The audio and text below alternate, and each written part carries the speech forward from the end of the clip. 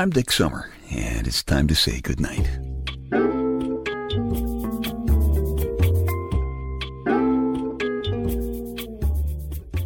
This is a quiet place to rest your head, a safe place to hide a hurting heart, a gentle place to fall.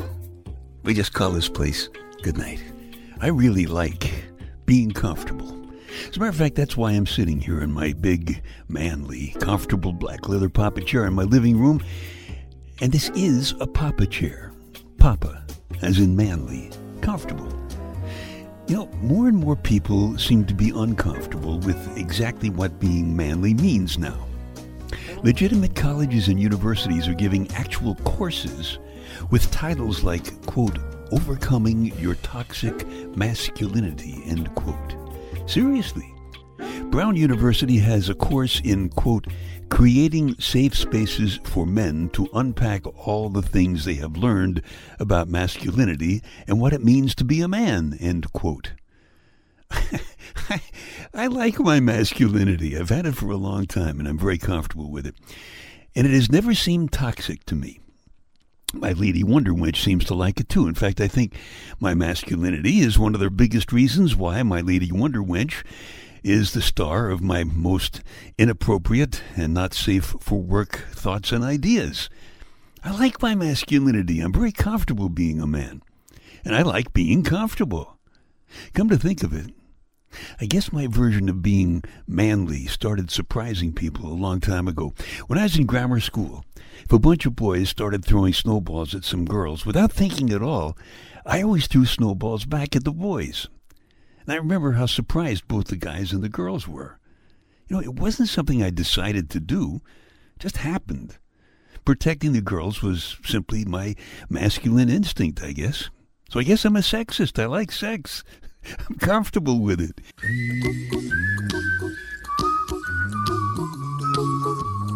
I think being comfortable is a big part of being manly, for lots of reasons, too. Well, for example, I like the fact that I can take my shirt off on a hot summer day. I like that I can open applesauce jars. I love revving up my chainsaw because I know that gets my Lady Wonder Wench's attention. She always watches out the window anxiously when I rev up my chainsaw. So I went to a thesaurus the other day, an actual thesaurus, one printed on paper. And the thesaurus says other words for manly are audacious, bold, brave, confident, daring, firm, heroic, self-reliant, stud, vigorous, and virile. I especially like that stud part. But nowhere did I see the word toxic. I did, however, see one word that was way out of place. It really doesn't mean manly. It was just plain wrong, that word. It made me uncomfortable seeing it there. That word is macho. Macho is not manly. Macho is for wimps who are trying to impress other guys. Macho guys are so afraid of those other guys that they strut, make a lot of noise, and sometimes they even commit what polite society calls domestic abuse. Now, domestic abuse is a prissy way of saying some guy is hurting the very woman he is supposed to protect. And I can't think of anything more contemptible than that. What an honor it is when a woman trusts a man enough to allow him to protect her. Honor. You know, there's a word that I bet you macho guys don't seem to understand. Honor. It's part of a statement that a bunch of very manly guys wearing funny hats and wigs made in Philadelphia a long time ago. They said, quote, We pledge our lives, our fortunes, and our sacred honor. Our sacred honor. That's manly.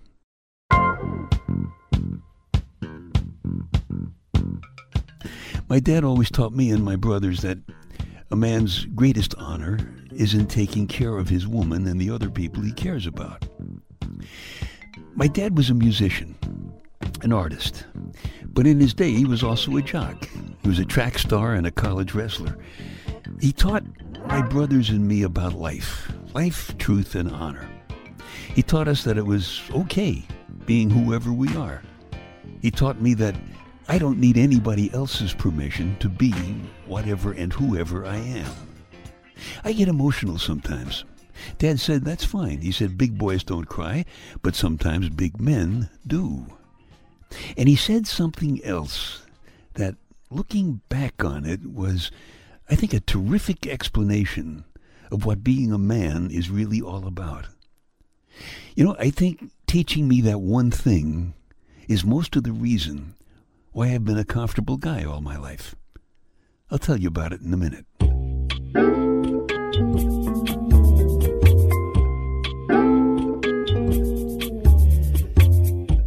Dick's Details, a bunch of completely unimportant stuff for you to stuff in one ear so you can squeeze the important stuff that's giving you fits out the other ear and you can grab a grin and win.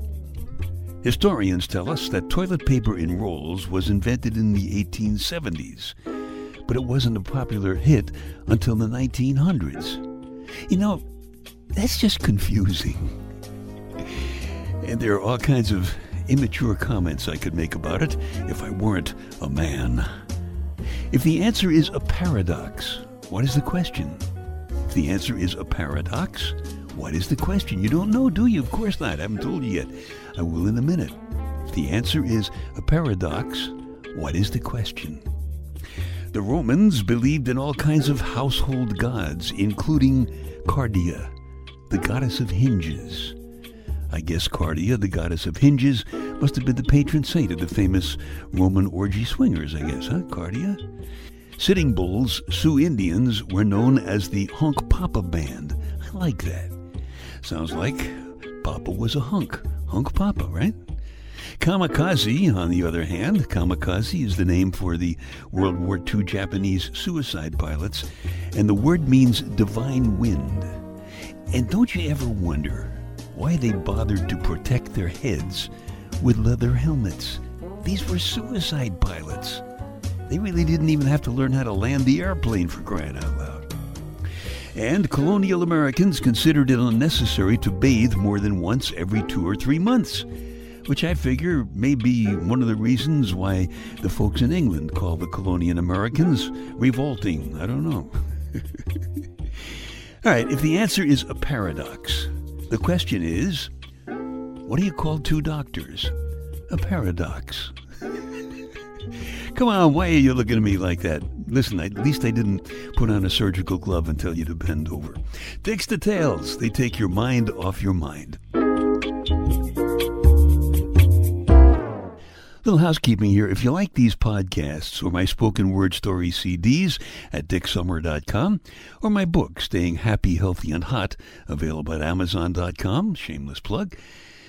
If you like them, please tell a couple of friends, will you? Because they might like them too, and you would be doing me a favor. Thank you very much. A woman without a man is like a fish without a bicycle. Men are like chocolate bars, sweet, smooth, and they usually head straight for your hips. If they could send one man to the moon, why can't they send all of them there? The reason it takes 1 million sperm to fertilize one egg is that the sperm won't ask directions. Men are like government bonds. They take a very long time to mature. All crummy old jokes about men. Men are like mascara. They run at the first sign of emotion. Gloria Steinem is credited with one that really says a lot. She says, quote, "Some of us are becoming the men we wanted to marry." And you know what? That may be true. Because the smart guys in the white lab coats just came out with an amazing statistic. I don't remember the exact numbers on this, but from my memory, they said since the 1980s, American men's testosterone levels are down 54%. 54%.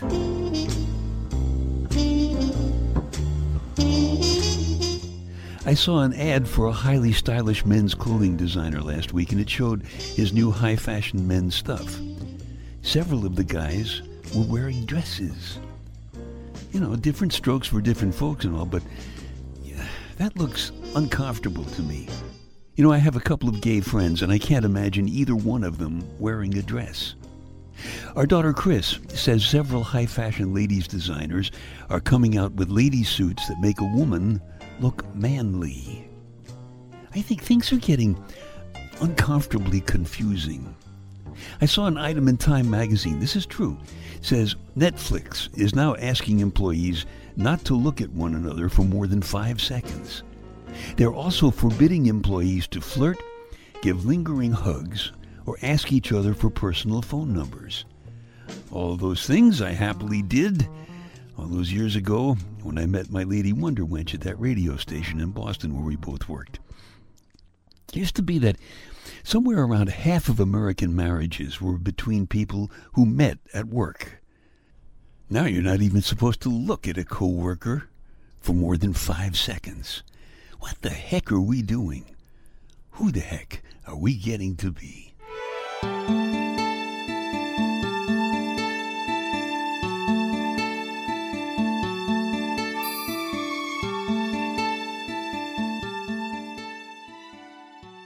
Who are you? I don't mean your name. That's just some words that your parents gave you. I mean, who are you? And what are you? I don't mean your job. Others do the same work as you, and some of them even better than you. But what are you? Until you find out who and what you are, you get pushed around into lumpy crowds. And if you resist, you get sent alone down long, dark hallways with red-lit signs marked exit, all pointing in different directions, in echoing skyscrapers with self-service elevators. I found the outline of myself by touching against you. I don't know why you touched me back, instead of all the other men who have reached out for you. But somehow, whatever I am touched you. I knew it when you caught me staring at your legs. Your eyes slid all the way up my line of sight to my eyes, and you spent what seemed like an hour softening there. I'm glad I couldn't help looking. It's your walk. It makes a butterfly of the hem of your dress against your legs, and I'm attracted to such soft and supple things. I saw myself living for the first time in your eyes. And ever since then, I've been able to walk down a city block full of strangers and grin and sing and smile just because I feel good. And I never even feel foolish anymore. Thank you, whoever you are.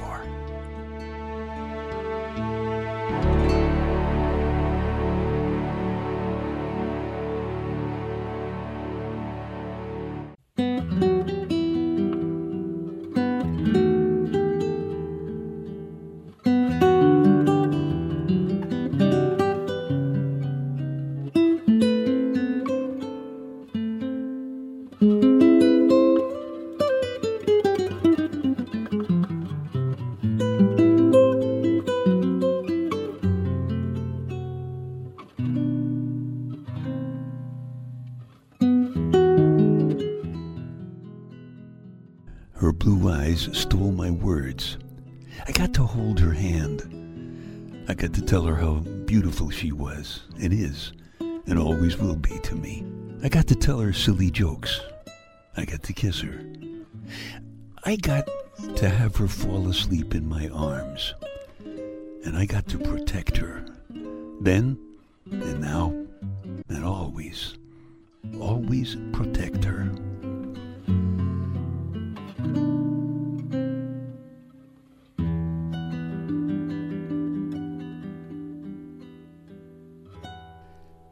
The story is called Who Are You? It's from my Love and Touch spoken word story CD. If you like it, you can just keep this podcast, or if you want a fresh copy, please go back to dicksummer.com. Check out the Love and Touch icon on the home page. Somebody smart once said, if there were no men, there'd be no wars, no football, and lots of fat, happy women. I don't remember who came up with that one. So, what's being a man all about? Taking out the trash? Opening jars? Killing spiders? Playing with the TV remote? Yeah, it's about all of that stuff. But you know what? My dad nailed it for me. As I was telling you, Dad was a strong, creative, very comfortable guy. He was a college athlete back in his day. He was an accomplished, sensitive musician. Terrific husband. Great father. Brilliant teacher. I remember coming home one day when I was about 14. I had a pack of cigarettes rolled up in the sleeve of my T-shirt. Dad saw it, but he didn't preach.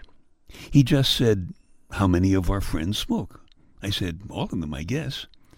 He said, "How many of them are trying to quit smoking?" I said, "All of them, I guess." And he simply said, "If all of our friends are trying to stop smoking, why would you want to start?" I never did figure out a sensible answer to that, so that ended my very short smoking career.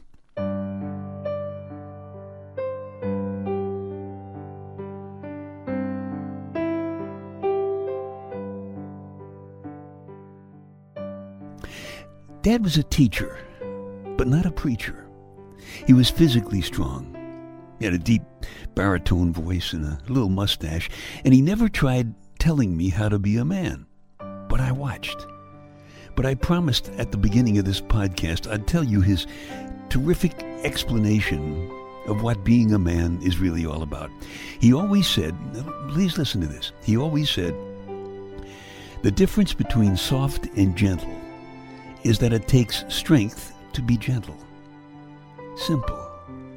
The difference between soft and gentle is that it takes strength to be gentle. It took me a while, but I finally came to understand what he meant. What he was telling me was, a real man is strong enough to be gentle, mentally and physically. In fact, the words get run together when you think about it. A gentle man, a gentleman. I think I told you the other thing he always said. He said, a gentleman's greatest honor is taking care of his woman and the other people he cares about. I like being a man. I'm comfortable with it.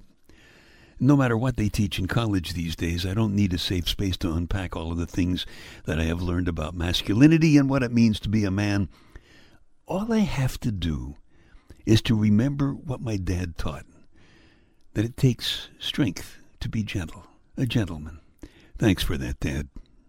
I promise I'll do my best.